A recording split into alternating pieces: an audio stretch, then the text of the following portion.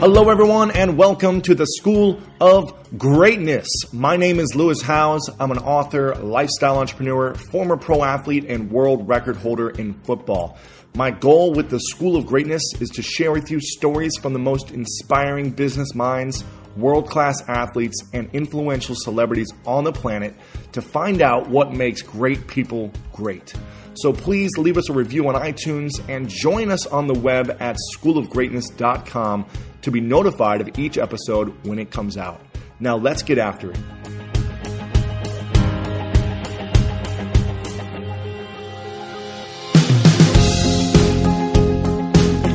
Hey, what's up, guys? Thanks so much for checking out this episode. And before I get into it and introduce who my next guest is for the School of Greatness, I just want to say a big thank you to everyone out there who's been listening, downloading, commenting. You guys have been leaving me some amazing messages online about this show, and it's extremely inspiring and motivating me to continue bringing on great guests for you and covering this topic on the School of Greatness. Now, wanted to say something really quick. I've had a lot of 5-star reviews on iTunes. Just want to say thanks to a few of the people out there who've left some reviews, and I'll mention a few at the end. But Julia Price, I saw, left a great message. Canal Girl, Chicago Crazy, Chris G10. I see Daniel Coleman, The Motivated Creative, Todd Bowen, Ram427, Johnny King, Nicola James, lots of great people. I'll mention some more at the very end again, but you guys are a part of the reason what's driving me to continue doing this, and it's extremely positive. Had well over 20,000 downloads in the first couple of weeks of the podcast. It's been on the top of the new and noteworthy section on iTunes, pretty much in the first few spots every day. So I couldn't do it without you guys. I appreciate you. Thank you so much. And our next guest that I'm bringing on is a cool guy that I've recently met, and his name's David Anderson. Now, he played in the NFL for about 6 years, and he'll actually share his story here in just a second. But this is a guy that does not really look like an amazing athlete. When you meet him, when you talk to him, you know, he's a smaller guy, but he played at the top level of one of the most athletic leagues in the world, the NFL, and he played at a high level for a long time. Now, we're going to talk about his whole story, what he really did while he was there, kind of some interesting stuff he did with Peyton Manning and some of the best quarterbacks in the world, what he learned from them, the mindset of a champion, and some other great things. He'll get into that in a second, but I just want to take a quick minute to let you know that we have a new sponsor for the show. And the sponsor is Onnit.com. Now, with that, let's get into the interview with my man, David Anderson. I don't know about you, but when around 3 p.m. hits, I find myself craving the right refreshment to get me through that mid-afternoon slump. New Pure Leaf Zero Sugar Sweet Iced Tea is full-flavored sweet tea, but without the sugar and the calories. It might take several bottles for you to believe that a delicious sweet tea can really have zero sugar and 0 calories. But you know what they say, life is full of surprises. Or in this case, full of flavor. New Pure Leaf Zero Sugar Sweet Iced Tea. Try it to believe it. For 20% off your next 12-pack, head to Amazon and use promo code 20PureLeaf. That's promo code 20 PURELEAF for 20% off. We've all been there. You have a question about your credit card, you call the number for help and can't get a hold of anyone if you only had a Discover card. With 24/7 US-based live customer service from Discover, everyone has the option to talk to a real person anytime, day or night. Yep, you heard that right. A real person. Get the customer service you deserve with Discover. Limitations apply. See terms at discover.com/creditcard. Okay, quick math. The less your business depends on operations, on multiple systems, on delivering your product or service, the more margin you have and the more money you keep. Obvious. But with higher expenses on materials, employees, distribution, and borrowing, everything costs more. So to reduce costs and headaches, smart businesses are graduating to NetSuite by Oracle. NetSuite is the #1 cloud financial system, bringing accounting, financial management, inventory, HR into one platform and one source of truth. With NetSuite, you reduce IT costs because NetSuite lives in the cloud with no hardware required, accessed from anywhere. You cut the cost of maintaining multiple systems because you've got one unified business management suite, and you're improving efficiency by bringing all your major business processes into one platform, slashing manual tasks and errors. Over 37,000 companies have already made the move. So do the math. See how you'll profit with NetSuite. Backed by popular demand, NetSuite has extended its one-of-a-kind flexible financing program for a few more weeks. Head to netsuite.com/greatness. netsuite.com/greatness. Again, head to netsuite.com/greatness.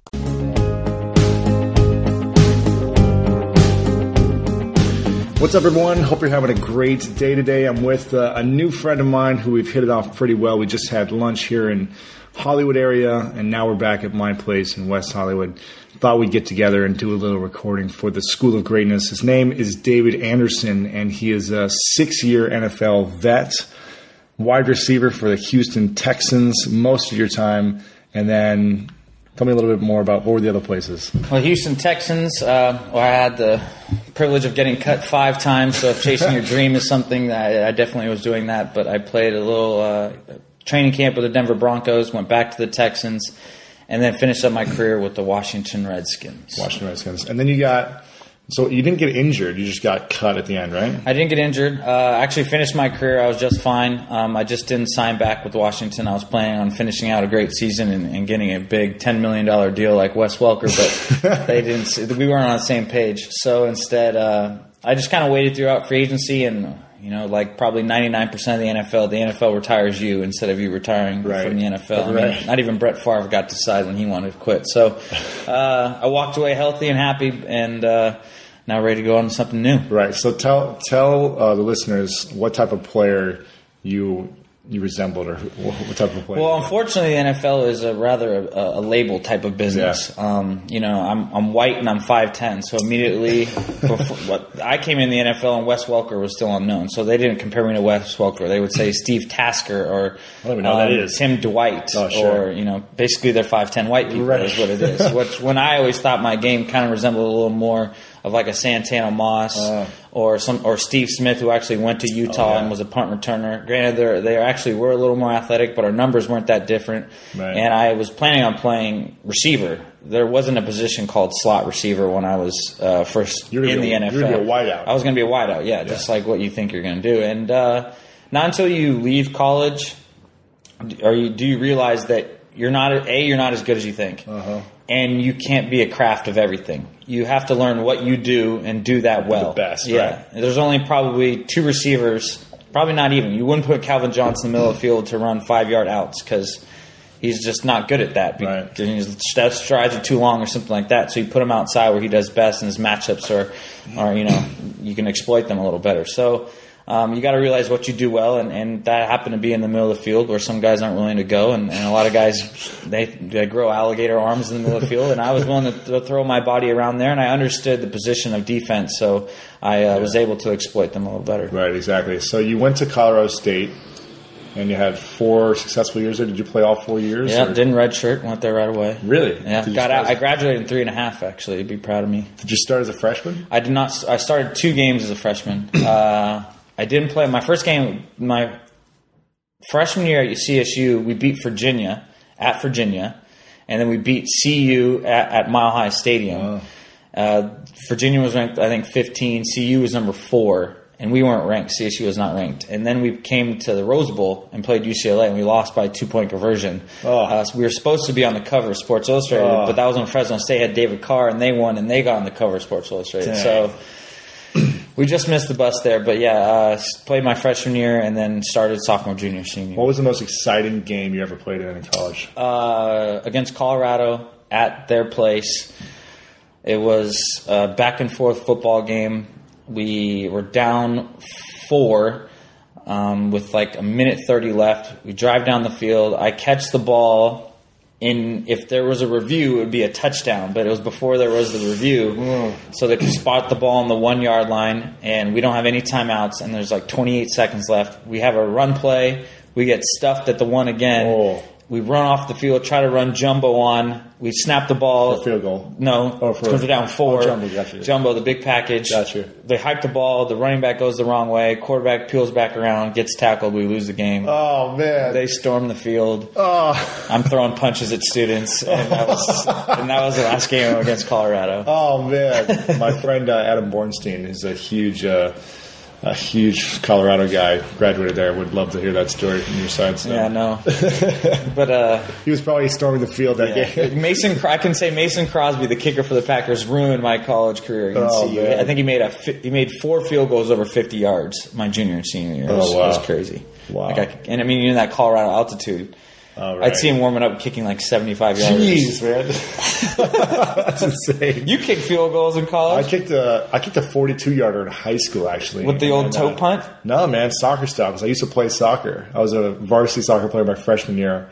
I didn't play football until my sophomore year in high school. I played my freshman year. It was my first year of football. Yeah. I was basketball otherwise. Yeah, I played basketball too. So, interesting. So this is you guys are learning a lot about David, just like I am, because we just met a few hours ago. We've been talking online, via Twitter and email, back and forth, kind of talking about stuff, because David is now retired from the NFL. This was his last season was in 2011. Last year, so not this year, but last 2011. year. 2012 season, but 2011, 2012, whatever. Yes, yeah. And so this year he was in shape, hopefully going to play, but then it, for whatever reason, didn't happen. And you feel pretty okay with that, right? Yeah. It's tough. You stay in shape. You hope someone calls. You're considered a free agent, and there's a lot of good players out there just waiting to get picked up. But you could blame a lot of things. The CBA structure, that guys had to pay you a certain amount to bring you in. That there's younger players. That the practice squad can only be filled by certain players. That they had these vets, that a player of my size or caliber can only play these certain positions. There's a lot of factors of which you could use excuses. A lot of excuses. But that's all they are, is excuses. So really, if you're a playmaker, or they liked you enough. If they really liked you and you're in the right system and you fit, and then you make plays, and then they pay you and they keep you. And that goes for a lot of things in life. Yeah. You could very well still be on a couch in Ohio, for all your listeners. I learned that today. So you just hope that you meet the right people, that you get put in the right situations, and that happens in the NFL just like the business world. You could go work for NBC, but if you were on CBS, you'd have your own show, and instead you're watching television. So it's humbling, but I mean, I still got to play 6 years. You got a taste, man. It was fun. No, was the dream as a kid always to be in the NBA or to be a pro athlete? I think in 5th grade, my mom showed me this book report. I wrote that I wanted to play either football for Notre Dame and in the NFL, or play basketball for UCLA and work for Fox. I don't know how 5th grade? 5th grade is what I said this. So I didn't do any of them in college, but I played in the NFL. But yeah, I had aspirations to always be the best in athletics. I think that's just the way I looked at it. That I was good. Growing up, I was always the best player on the team. In 8th grade, I was probably not the best player on the team. I played on an inner city basketball team here in California. Studs. Four of those guys play in the NBA, and so they were probably grown ass men. They were grown men. Gilbert Arenas was on our team. Brandon Heath, who plays over in Europe, was a great basketball player. Pooh Richardson, who plays for the Trailblazers. There's a lot of great players that are on that team, and I ended up playing football in the NBA. So it just shows that athletically. To all you guys, to all you people listening that are parents, your children will decide what sport to play, and they will get found. You don't have to put your kid in 3rd grade and the Peyton Manning school and learn how to be a quarterback already. If they're a good athlete and they learn how to play, because you got found when you're 14, not when you're 5. and just like you played all sports growing up, and I think that's a healthy way to do it, because you get a taste, you find out what you like, and you don't get burnt out. You kind of go about it at your own pace, and as a parent, you wouldn't decide a career on your kid. So that if you're trying to decide a sport, that might be a career. So you got to be careful on what you're picking. You wouldn't tell your kid, you got to be a photographer, and you don't ever put this camera down. So it's the same thing for say, you're going to play basketball your career, or tennis, or whatever it is. Right. Now, why did you want to be the best at what you were doing? Why did you want to be a pro athlete? Why did you want to be what was it mentally, or was there something that happened when you're growing up? I had older brothers that are 10 years and 20 years older. And so I was always challenged. You're the youngest? I'm the youngest of three. And my brother was 10 years older. So when I was 8, he was 18. And I remember him coming back from his freshman year of college and asking if I wanted to play basketball. And that was my sport. And I beat him in one-on-one. When you were 8? When I was 8 and he was 18. Shut and up. He pushed me in the back and I slammed my head through the garage. Wow. My dad comes out and asks what happened. And he said that I got mad and I punted the ball into the garage.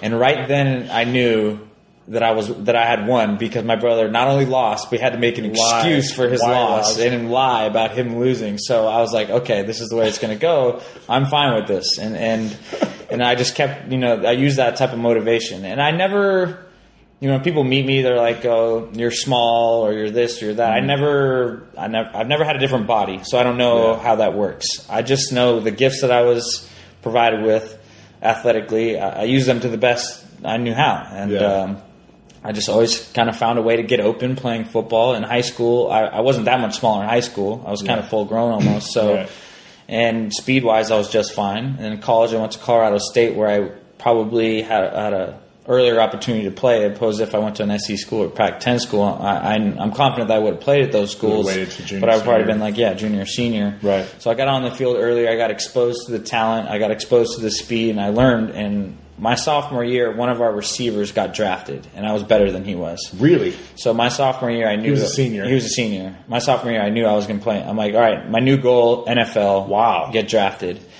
And so basically that's what I set my sights on. And that was as high as you can go, right? So at that point, you're in, and I was in it to win it. And so, I trained every day, sophomore, junior year, like I was trying to play in the NFL. If they said run once, I'd ran twice. Yeah. If they say 6 a.m. run and 3 afternoon run, I ran 6 a.m. and 3 in the afternoon. Wow. I was never a huge lifter because that really didn't matter. I felt like with my size, there's not a big difference between 195 and 205. You're still small, a smaller receiver. It's more about speed and it's more about what do you feel comfortable in your body doing, and how can you what is your weight to play best at, not what do they think your weight is to play best at. And so I understood that at an early age, and I kind of just went about sports like that. And to better asking your question, why I wanted to be great, it was I didn't know anything else, to be honest. It was just the way I was going to do it. Now, interesting. What's been the hardest thing mentally for you through college and the NFL to learn how to adapt? Because when you go from high school to college, I remember my freshman year was like a smack in the face, just trying to learn system, the offense, and new team and everything. What did you do, or how did you deal with the mental challenges of college football, big time college football, and then the immense stress in the NFL? Yeah. I always say when people ask about the speed and everything, I'd say when you play high school football, everyone's ran on a treadmill. So high school football was like walking on a treadmill and talking to the person next to you. That's what high school football was like. College football was like you hit it up 5 miles per hour faster, and now they're asking you questions, and you have to answer questions. Yeah, just normal questions. It'd be like if we were doing this on a treadmill. We're running now. Sometimes you're thinking two things. NFL is you turn it all the way up, and they ask you, factor out the X in this equation. Right. Give me the slope of this line. Yeah, and you're like, well, I remember that, but how do I do this? You're running 15 miles an hour. And you're running as fast as you can. The routes aren't any different and stuff like that, but you're already running full speed, and you have to catch up and stuff. And so you have to fight that mental. Some way you have to slow the game down. Either you have to be fast enough to where the game's slow, or you have to think fast enough to where the game is in front of you. Wow. So that would be the way I would say how to adapt. Now, it's about putting in hours. If you go back to my phone, I was doing it the other day. I have voice recordings of me saying the plays to myself and then thinking about the play, because I didn't learn. Looking at a playbook is fine. I learned the plays, but the quarterback doesn't come out with a book. Yeah, he says them to you, so you do have to be able to visualize it. It's not about reading it and putting it and being able to do it. It's about hearing it and being able to do it. So I would read myself the plays. It's about finding a way to learn, finding a way to prepare yourself for when the opportunity comes. And I think that's the way I showed up, and I was constantly present, and I was never hurt. I was always on the field, and if someone needed a rep or was tired, I would go get a rep, and I would be open backside. Yeah, I didn't get the ball, but they can never say he was covered backside. Hey, maybe we should throw this guy the ball. So it's about just finding what you do well, finding your approach, and setting yourself apart. And however you have to do that. Some guys. I know we had guys that would tape, with the white tape on the wrist. If you look on the inside, they have the 10 routes that they have throughout the day, and they're all written down left side of the formation. They don't want. You don't want to be the guy that's getting wrong. And some guys do whatever it takes. They gave them $10 million so they can make more mistakes, and some guys are giving $10,000, and you have to be perfect on every play. So you just got to know your role, as they say. Know your role. It's interesting because in business or in sports, I always talk about. You've got to put a lot of the time and energy and experience, get the experience first, and then just so you're ready when your number's called. Because just like you said, you got to be ready, you got to be open when they throw you the ball. Yeah. If you're not open, then they can't throw you the ball. You got to have the chance to be open. Absolutely, and it's about setting that groundwork, that experience. It's why would they give you this opportunity? Right. You have to prove that you've earned that opportunity. Right. And that's something we talked about at lunch, and we'll probably touch on here is getting that experience to prepare yourself, and then finding what you want to do to do that. You know what I mean? Like a lot of people are like, oh, I can do this, I can do that, but no one's going to hire someone for 6 months. Right. Someone wants someone that's going to grind for 2 years, and then they'll give you an opportunity. And so, it's got to be NFL will expose you. And if you think you're going to go in there and get a job in 6 months, you're wrong. Right. Because they don't pay seventh rounders until year 3, so you have to hang around for at least 3 years. Right. And so. What's the minimum salary for? Minimum salary for a seventh rounder when I was there was $265. Now I think it's $365. So it goes up like $25,000 a year. But which is nice money. But say you only play one season, you've made $365,000. You probably take home $120 because you got to pay your agent, you got to pay some bills. You probably owe. Student loans or some credit card bills or your car or whatever. So now you have $120,000. You have, hopefully you graduated from, Mississippi State. If you didn't, you got to go back to school. Right. And so now you have, where are you? You know what I mean? That's the problem with a lot of guys. 25 and you have zero experience and you're just sent out there in the world, and hopefully you've made, you didn't make too many mistakes personally where you have mouths to feed or anything like that, but that's just too common amongst players. They think that, they've had so many coaches and people helping them their entire lives. They feel indebted to when someone asks, you want to give back. Yeah. So now it's, well, I think the stat from Sports Illustrated was 78% of NFL athletes go bankrupt 2 years after they retire. Yeah, the NFL and basketball is pretty bad. And it's that exact reason, because the career is not over 3 years, right? So those guys are almost most definitely going bankrupt because they don't have any money to begin with. And so, bankrupt, if you had 15 and you have 0, I guess that's considered bankrupt too. Right. But you always hear about the guy who had $20 million. 20 million is bankrupt. Well, it wasn't really 20 million. He spent a lot of it having fun, living the lifestyle. He was kind of risky in some business investments, and then he just didn't understand how it really works. The day he retires, it's over. That paycheck isn't coming. There's nothing coming. People are like, oh, you have an NFL pension. Well, a lot of guys don't officially retire for 2-3 years because they still want to be able to go back in the NFL. So that hasn't even showed up yet. And that's only about $35,000. If you're used to living off $1.5 million, $2 million, $35,000 you can waste in a weekend. Yeah, and they're just trying to figure out a way to stay afloat, and so they're hoping this new risky business is going to come in. Oh, I gave $3 million to this sports facility in Florida that's supposed to turn athletes 40s and drop 3/10, and all of a sudden, oh wait, the trainer dipped out, and now we have no money, and he's living in the Bahamas.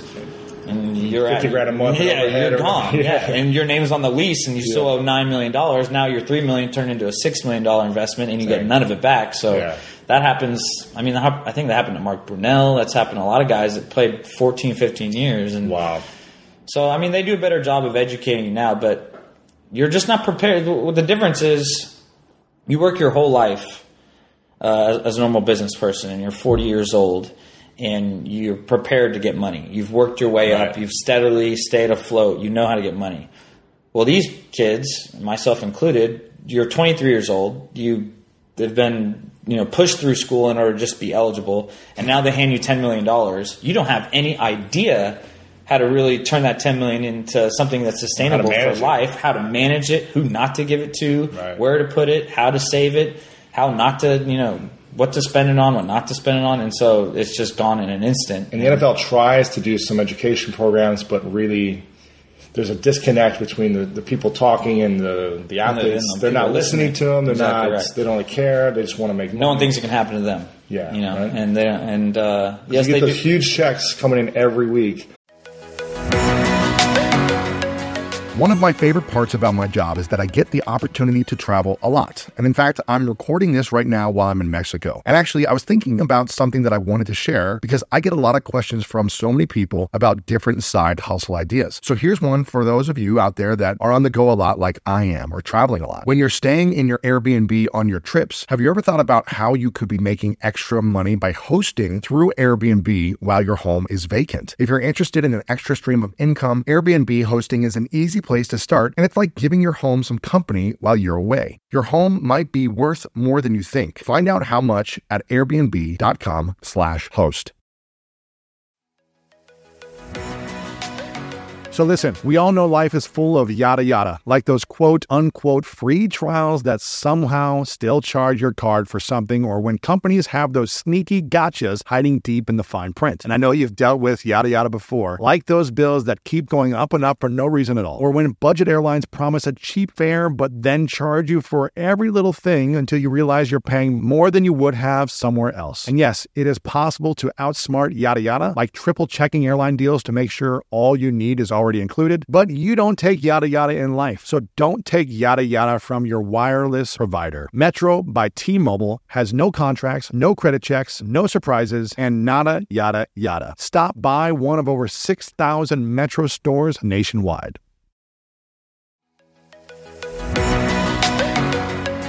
When you want the best, you have to act quickly, or someone else will get it instead. Like when you're trying to buy tickets for the best seat at your favorite team's big game, or when you're hiring for your business and you want to find the most talented people for your open roles before the competition scoops them up. With ZipRecruiter, you can find qualified candidates fast. And right now you can try it for free at ZipRecruiter.com/greatness. ZipRecruiter's powerful matching technology takes center stage to identify top talent for your roles. Immediately after you post your job, ZipRecruiter's smart technology starts showing you qualified people for it. And I believe finding the right team member is one of the most important steps in setting up my company for success. We like to ensure our new hires will be a good fit before they're even on the team. So I am grateful that I have ZipRecruiter's help when we want to grow the team fast. Amp up your hiring performance with ZipRecruiter and find the best fast. See why 4 out of 5 employers who post on ZipRecruiter get a quality candidate within the first day. Just go to this exclusive web address right now to try ZipRecruiter for free. ZipRecruiter.com/greatness. Again, that's ZipRecruiter.com/greatness. ZipRecruiter, the smartest way to hire. A friend of mine, Jared Nicholas, who played for a couple seasons for the Rams back in the day and another team, I think the Patriots. I remember he said that the first week after he signed with them, after training camp, he got like $25,000 check or something the first week, and he was just blown away by this check. It was like 20 or 25 grand. And he said next to him was, who's the quarterback for the Patriots before Brady? Bledsoe, right? Yeah, Drew Bledsoe. He got a head injury or whatever. Yeah. So he was a quarterback then, and he said he was his locker mate or whatever, and he threw down his check because he didn't really care. He's like, whatever. He threw his check down. It's $250,000. Yeah. So every week he's getting a $250,000 check. Well, there's a great story about that. Mike Flanagan used to play center for the Houston Texans. He said he was cleaning out helping Brett Favre clean out his lockers. Brett Favre had 2 lockers in Green Bay, and he found a check in the back for $425,000 that he had yet to cash, and it was like a year and a half old. Oh my gosh! He didn't even know it was in the back. Know. He didn't, nor did he care. And he's like, I'll take that. Like he's like, yeah. By the way, there's just almost $500,000 sitting in the back of your locker. Oh my gosh! Yeah. And now they do direct deposit. Otherwise, some of these guys would have a serious problem. Because you imagine how awkward it is. Some guys walk in with a $100,000 check to Wells Fargo in your student account that you had last year, and they're like, "You should probably invest this." And they don't know any better. It happened to me. They buy a bunch of cars and stuff. Hopefully not. What'd you do with your first check? I drove a Toyota SR5 all through high school and college. That's the year before they came out with the Tacoma, '89. It was 6 years younger than I was, the car. And so I 7th round, I got a signing bonus. Well, what's your claim to fame about the 7th round pick? 7th round, 251. Marcus Colston was 1 pick behind me. Still playing. What's his contract like? I don't know what it is now. I think he's on his 3rd deal. He must be because we signed 3-year deals or 4-year. Now he might be on the tail end of his second deal, but otherwise he's got a lot of money.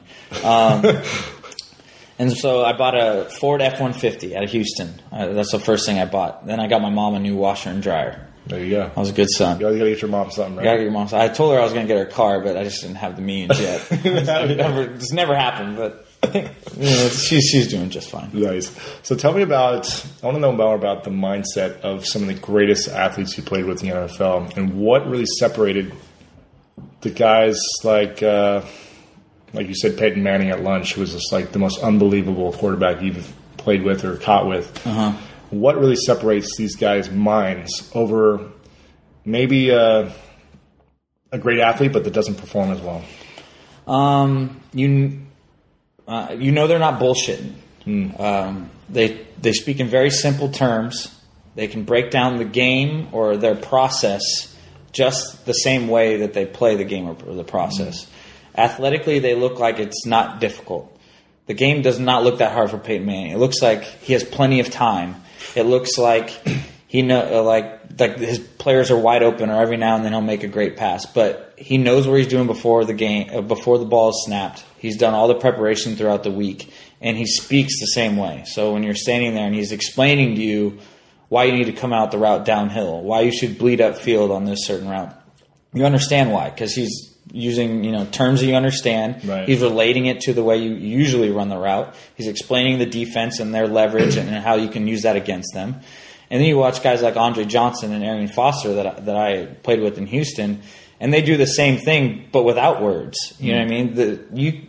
You don't have to use a lot of words to get your point across. Right. And that's something I see in the business world that translates is some of the smartest men just listen. And they let you make the mistakes, and then they know where to capitalize or things like that. And if you understand, you know how to ask the right questions, you pay attention to the right pieces of information, you can do wonders. And those guys will do that. They understood blitz pickup. They understood when they can run the route a little different. They understand athletically what they can get away with, and they did that, and they exposed people. And you have to know what you, just like I said earlier, you have to know what you do well.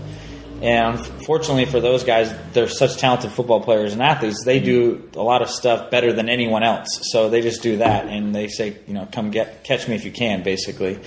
So that's a fun way to look at it, and I think it's easy for people to understand because it looks so easy to them, and it's not. It's not easy to them. They just they understand themselves. They understand the game. They understand how to tell people. They understand. Right.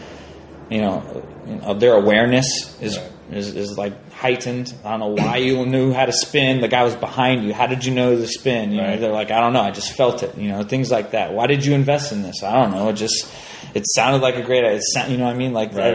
everyone did it. Why would you do that? It's the same thing. And so it's interesting to see those people, and you just hope that they have success off the field like they did on. Now, how do people like that, how do you think a person like Peyton Manning learns how to be that way? Like, how does he transform his mind from just a kid playing football in the backyard, probably going through stress and struggle with high school to football and college with girls and relationships to how does someone mold their mind? I would say first reps. To think like a champion. Reps. He's probably never, everything done on the field, he's probably repped out 10 times in person practice, and he's probably repped 100 times mentally already.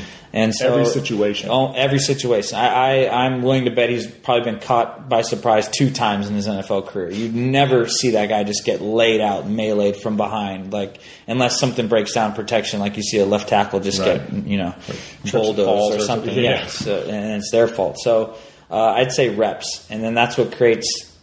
He's comfortable. Confidence. He's comfortable, and then he's confident because he's comfortable. And then when you're confident and you're comfortable and you're prepared, it's up to you. And however successful you are, it's like the Matrix. All of a sudden, and that happens to every great athlete you see. And I remember it happened to me in college. In the NFL, I think it happened one season. I had the game slow down, and another seasons after you don't get a reps, it speeds back up again. But I specifically remember in college against Fresno State my freshman year, all of a sudden it's like everyone was a step slower than I thought they were. It's just like the game just went on slow-mo on pause.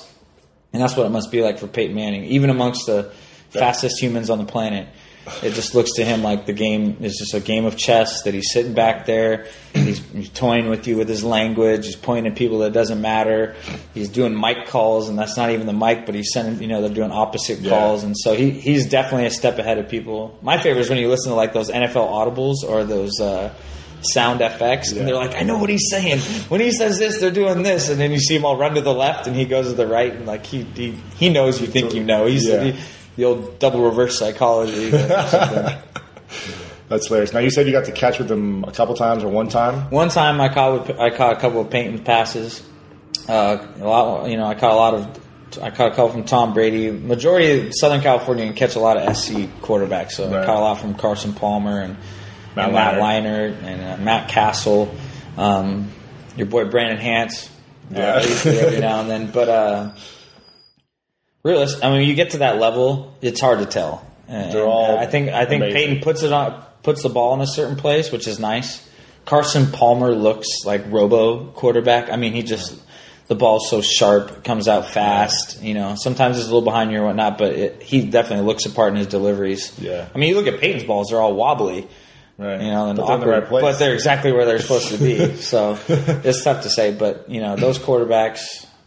I always wish I played quarterback, but then when I got to the NFL, I'm like, no thanks. Oh, right. Yeah, no. Get some beatings, man. Yeah, no. Drew Brees is doing pretty well. He's about your height. You say it. Maybe he's your height. He's like 6'4". How tall are you? 6'4". You're 6'4"? Yeah. You gotta look up your profile. I'm 6'4". I was 6'4", flat foot at the Ohio State Combine. Oh, nice. Yeah. Never creeped over 6. That's all right. You played in the NFL. I did it. All right, so what Tell me some other stories about. We were talking about Tebow. Now, this is a guy that people either love or hate. Yes. And you don't have to tell me if you love him or hate him, but you told me you had some interesting conversations with him. You got to catch with him when you were playing with the Broncos for a little bit. But you actually didn't play a game with the Broncos. I played preseason game with Tebow. I was second. I was running with the twos, and so I would go in there with Tebow. And actually, I preferred to go in with Quinn at the time, right? Because as a veteran receiver, and you go in with Tim Tebow, a lot of times you weren't sure. He's going to put the ball on the mark. Well, not only that, was he going to put the ball on the mark or not, but a lot of times you're like, I'm not supposed to get the ball in this coverage. I'm not supposed to get the ball. Why is he looking at me? Why is he looking at me? You should not be looking at me. On the third option. Do not throw the ball over here. There's a guy standing right in front. And then you would throw it, and you look bad because you're like, you run the other direction. You don't want to get meleeed or something like that. And say what you want about guys getting alligator arms, but when you know you're not supposed to get the ball and they throw the ball your way, you're like, this is going to end in disaster. So that would happen a couple times. I had never seen anything like it when Tebow was in Denver. He was beyond a fan favorite. He would scramble in 7-on-7 drills. For all of you listening, 7-on-7 is no alignment, but it's not even 7-on-7. It's actually a quarterback and four receivers. A quarterback, 4 receivers, and a running back. Right. So we actually have 5 against their 7, 3 linebackers and 4 DBs. So and you're supposed to get rid of the ball in like 2-3 seconds, like if there was a rush. Well, Tebow would start scrambling. Shut up. During 7-on-7 drills if no one was open, and I would stop running because when I was with the Texans, you don't scramble, you just throw the ball to the back if no one's open. Or bury it and go to the next play. He would start scrambling, and all these guys would run around and stuff, and I wasn't used to it. And then he would throw this bomb, and someone would catch the end zone, and the crowd would go crazy. I'm like, that's not real. There's no one chasing him. And then every now and then he would do it in real life, so he'd be like, well, I guess it's kind of real. But it was interesting. And my perspective is that he's pretty guarded because, just like you said, you either hate him beyond belief or you absolutely love him more than anything. And he does a great job with all his charities. He gives a lot of his time away to people. I know he was very generous to a lot of underprivileged people, all throughout Denver and pretty much I think he's got charity in the Philippines and Cuba or whatever, all over the world.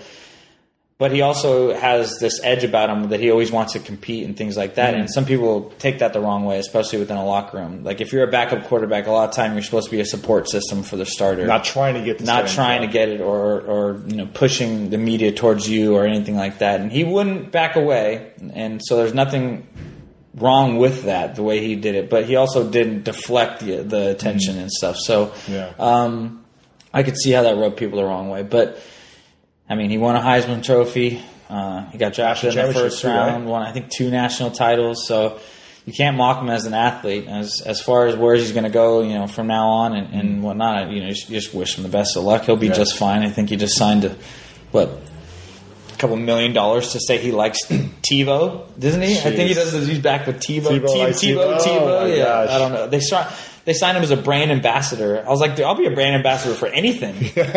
The old flip cameras, I'll be a brand. The wind up cameras, I'll bring those back. You want a brand ambassador? Exactly. Now, greatest athlete you were talking about before. Who do you think is the greatest athlete you've ever seen? The 2 greatest athletes that I've seen are Reggie Bush and Andre Johnson. That I've seen in person once is LeBron James. I saw him play against the Lakers. Seen him play. He's a freak. So I like to put those guys kind of all in the same category because I think not only are they athletically superior, they're obviously great mindsets when it comes to sports, but they're great athletes too. They could probably play any professional sport. Just so happened they played the one they could play. Right. I mean, it'd be if you said LeBron wanted to go play goalie for the U.S. national team, you'd be like, he's going to be the greatest goalie I've ever seen. No one's going to get by this guy. If you said or receiver in the NFL, or he could play tight end receiver, or if you just say, hey, he picked up a tennis racket, wait till you see him play. Wow. None of us would be surprised if all of a sudden he was smashing 100 mile per hour serves on people. True. I mean, even with the tennis racket, his reach would be sideline to sideline. And the same goes for like Reggie Bush. I bet feet wise it'd be tough for him to give him a soccer ball or something like that. And so that's what I always tell people when they're like, "Who do you think the greatest athlete is?" I was like, not only do you have to think athletically, you have to think, can they play another sport? Because of course you're going to think like, can a basketball player play football or a football player play basketball? But I would always say like, is it Charles Rogers? No, Sean Rogers, the D tackle that used to play for your Browns and a couple other, and the Lions, was one of the freakiest athletes I've ever seen. He was like 360 pounds. He could 360 dunk. Jeez. But he could never play in an NBA game. He wouldn't make it up and down the court. But you put 360 pounds on anyone, and for them to dunk a basketball, you'd be like, you have so much power. It's impressive. It'd be ridiculous. That's impressive. Now, I once heard this somewhere. I can't remember where, if this is a documentary or if there's some ESPN analyst or someone said that the best champions in the world have one of 2 things. They have a belief in themselves, a huge belief in themselves, or a huge belief in their faith or God. And when you look at interviews of guys after they win a game or something, you either see a guy who's super cocky, who's like, yeah, I did this, me, but they so believe that they're like a god themselves, that they're so athletic and it's like all on them. It's that belief that allows them to like be so successful and dominate on everyone. Or you got the Tebow who's like, God first, put my faith in God. Who's like all God, faith, belief in something else, that he gets his strength from something else. Now, do you think that that's a true? I could get behind that. You get behind that? Yeah, you have a belief? Because if you don't have the confidence and belief in yourself, either way, you can't be successful. I was kind of raised to be open-minded to all religions. And so I think they all come from the same thing, a belief that you're not here alone, that you're not, you all share something, where you disagree about what you call that God or who is the messenger or the main messenger, that's fine. Everyone believes that you should be good to other people, that you feel this spirit inside you, that this world was not created for something. So I can get behind that because I believe that. And I believe that I'm put here for a reason, that there's a plan, that things happen to me and I'm supposed to go forward and make people around me better and to, whether it's part of a team, whether individually I do that and people rally behind me, however that works, I believe in that. But you ultimately have to have a belief in yourself too. I don't, because my only argument would be like, well, there's plenty of guys who, those old school documentaries where he says, you used to drive around this neighborhood and I told my mom I'd buy her a car. I'm betting there's tons of athletes who didn't make it that also said that to their moms, as well as I bet there's a ton of heavy Christians or Catholics that didn't make it in the NFL as well. So you have to have a combination of both, I think is what would really happen, or what's the truth. But yeah, I could get behind that. Yeah, I mean, it's about, I don't know. It is about an inner self. You don't expect to lose. Right. You find ways to win. You You're not scared of change. You change your plans. You can adapt. You separate yourself somehow. You understand things better. You communicate. You do something that separates you constantly.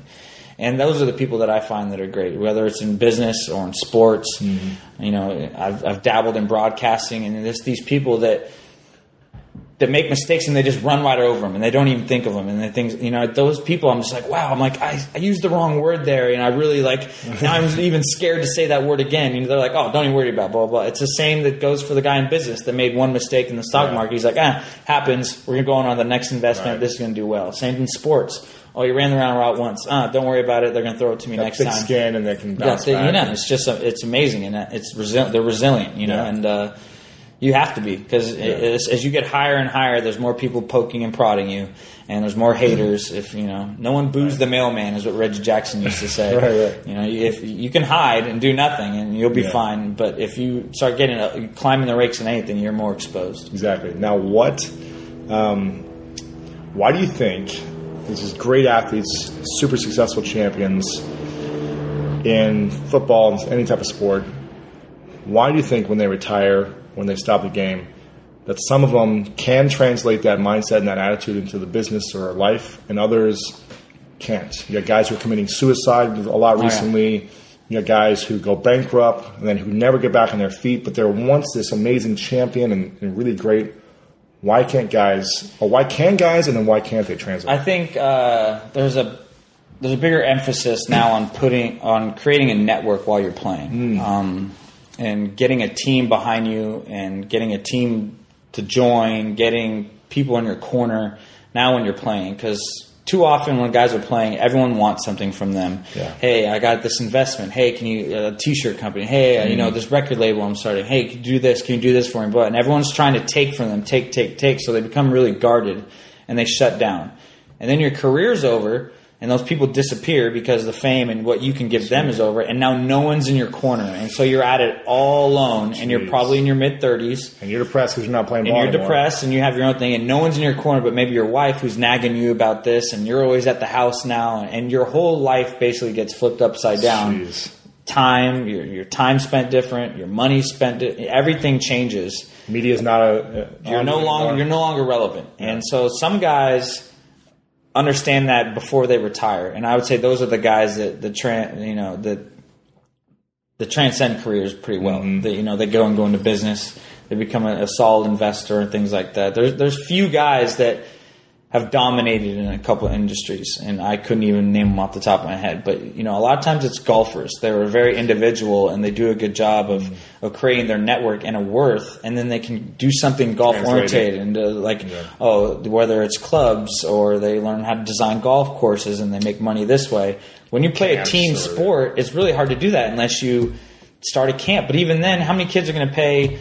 They pay you $20 million to design a golf course. No one's going to pay me $20 million to design a football field. Let me guess. It's 120 yards long and it's 53.5 yards wide. Dang it. I don't get no money out of that one. So, there's just not a lot of opportunities. And guys don't realize that. And they think that they have, and I fell victim to it a little bit too, is you retire and you assume that you have this aura of invincibility, that no one can do this and stuff like that. And you do have it, but only in playing football. Then once you're done. But once you're done playing football, that's gone. You're human just like everyone else. You're exactly right. You're exposed for a lot of different reasons that you don't have a credibility in anything. Oh, you want to be in the media?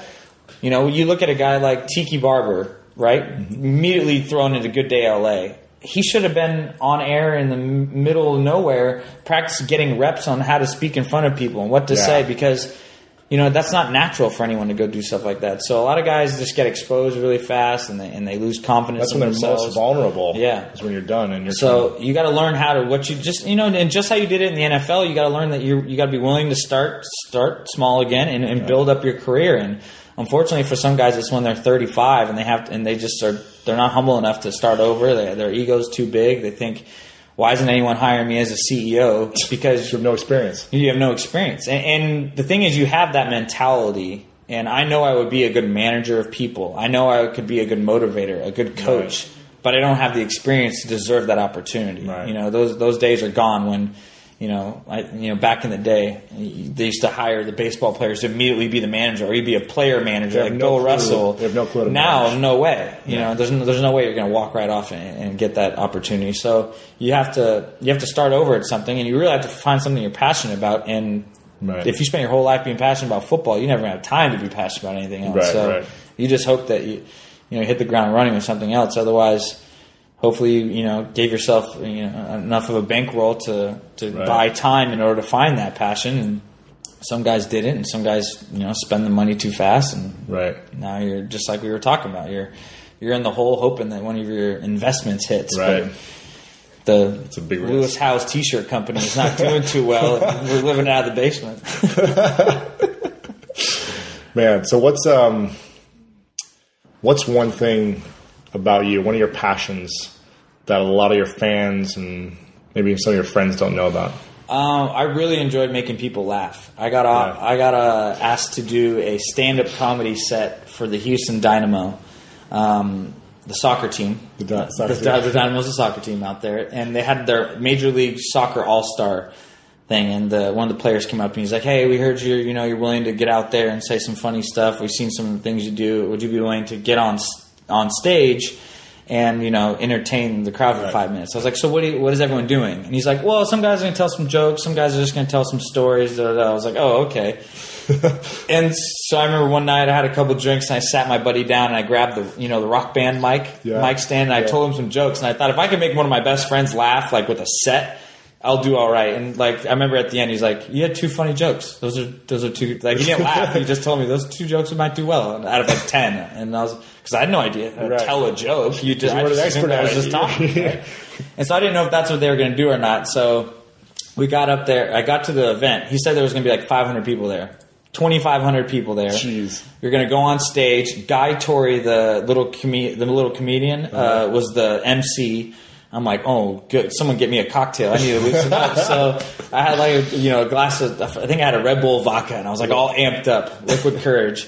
And so I went up there and I told jokes, and I just killed. Well, I thought I killed it. Now, if it was your first time ever telling jokes on stage, I would. You could go YouTube it. I would be impressed if you didn't think it was decent at worst. You're like, okay.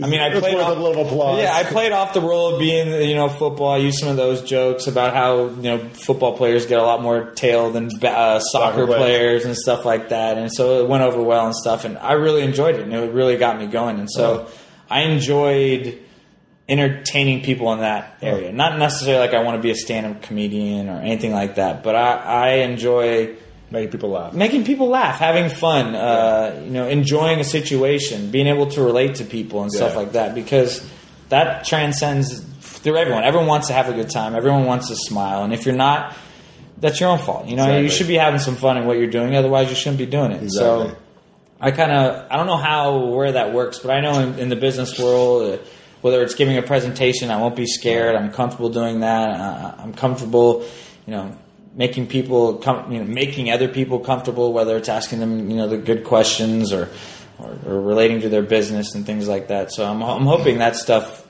kind of, can use that. Works well, and I can use that. And I don't know if that means that, I start asking you questions here, but that's, that's what I'm hoping. Right. Cool.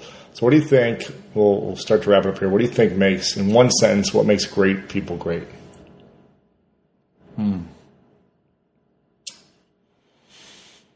Not the easiest question, because you have to do it in one sentence. What makes great people great? In a couple sentences or no? They separate themselves, I would say. It's a good football analogy. As a receiver, especially, you separate yourself. But whether that's taking a chance, whether that's working harder, whether that's never giving up, I think ultimately you separate yourself from the pack. Yeah. That way. Not like lone wolves do well, right, because you need to be part of the team and stuff like that. But you separate yourself through your performance. And I think the greatest, that's what they do. There might have been 10 CEOs, but when they get their opportunity to be in charge, they take the business to another level. Right. There might have been 2 scouts, but he went out there and scouted these 10 players and found 4 great draft picks. You might you might be asked to type up 10 pages, and he did 15 pages consistently, and so over the course of a year he quadrupled everyone else's performance. Whatever you do to separate yourself, how you can separate yourself, I would encourage you to do that, because I know that's what I did. When I was on practice squad and I was asked to be on scout team, I would scout the other team's corners, and the teams were playing receivers. So I would give the corners on my team, because I wanted to know why those receivers were starting and I wasn't. I would give them a book on the players they were going to play, as well as I would have stuff for our receivers to look at, and so we were prepared to play. So I was preparing both sides of the ball. I understood why people were making it as receiver and what defenses were doing to try to take away receivers. So I learned double, and I got the exposure, and I turned a time on practice squad scout team into a time where I could really learn the craft. Right. Just like you said, putting in the groundwork. And I separated myself. There was other scout team receivers, and they got cut, and I played week 8, and I did pretty well. So I would say the greatest people separate themselves. Interesting. So what's next for you? Where can we find you online first, and what's next for you? Twitter handle, David Anderson 89.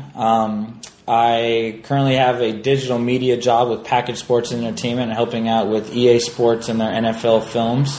I'm going to continue my search for education. There's a couple programs through the NFL about a coaching academy that I'm going to go to, as well as there's a program in Stanford and an advanced broadcast boot camp thing I'm going to do. So I'm continually just searching for my, I don't want to say next passion, because I'm passionate about all these things, but about something I really want to get behind for the next 5 years. In the meantime, I'm always out there, trying to connect with people like you. I really admire what things that you've done on LinkedIn, and hearing about your story and your transition. It's impressive, and it's honestly inspiring to all athletes. And on air, I want to offer my ability to connect with some other guys, to you and everyone listening, that I think this is great. And we talked about how Facebook, everyone just bashes you or says bad things, and LinkedIn and getting together with people and just offering, a conversation, get a cut together and get a cup of coffee and seeing if there's any way everyone can help each other.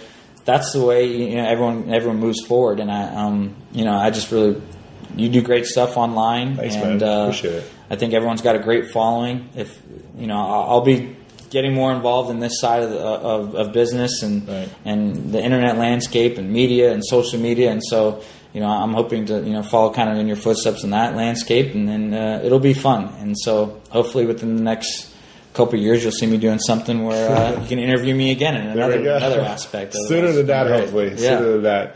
So make sure to check David out at David Anderson 89 on Twitter. And if you're listening to this right now, go ahead and send him a quick tweet. Let him know you enjoyed this interview.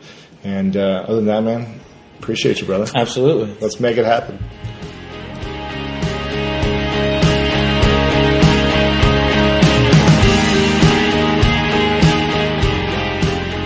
And there you have it, guys. I hope you enjoyed this interview with my man, David Anderson.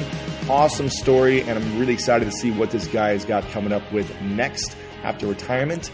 Now, again, thanks so much, everyone, for leaving all the 5-star reviews. Some more people I saw who are leaving reviews is Todd Bowen, King Large. We've got Austin Henry. I saw Vegan Mafia left me a cool review. The Shadow Boxer, Sean Malarkey, Kara Singleton. So, again, lots of people leaving 5-star reviews on iTunes. If you haven't done so yet, please share the love with me over there on iTunes and leave a quick 5-star review.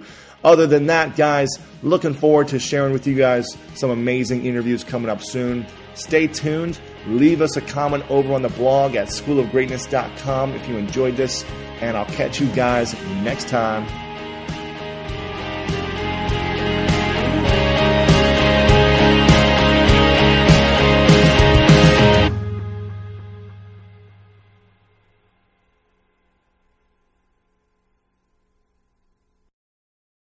Shopify is the global commerce platform that helps you sell at every stage of your business. With the internet's best converting checkout, 36% better on average compared to other leading commerce platforms, Shopify helps you turn browsers into buyers. In fact, Shopify powers 10% of all e-commerce in the U.S. Sign up for a $1 per month trial period at shopify.com/podcastfree. All lowercase, shopify.com/podcastfree, shopify.com/podcastfree.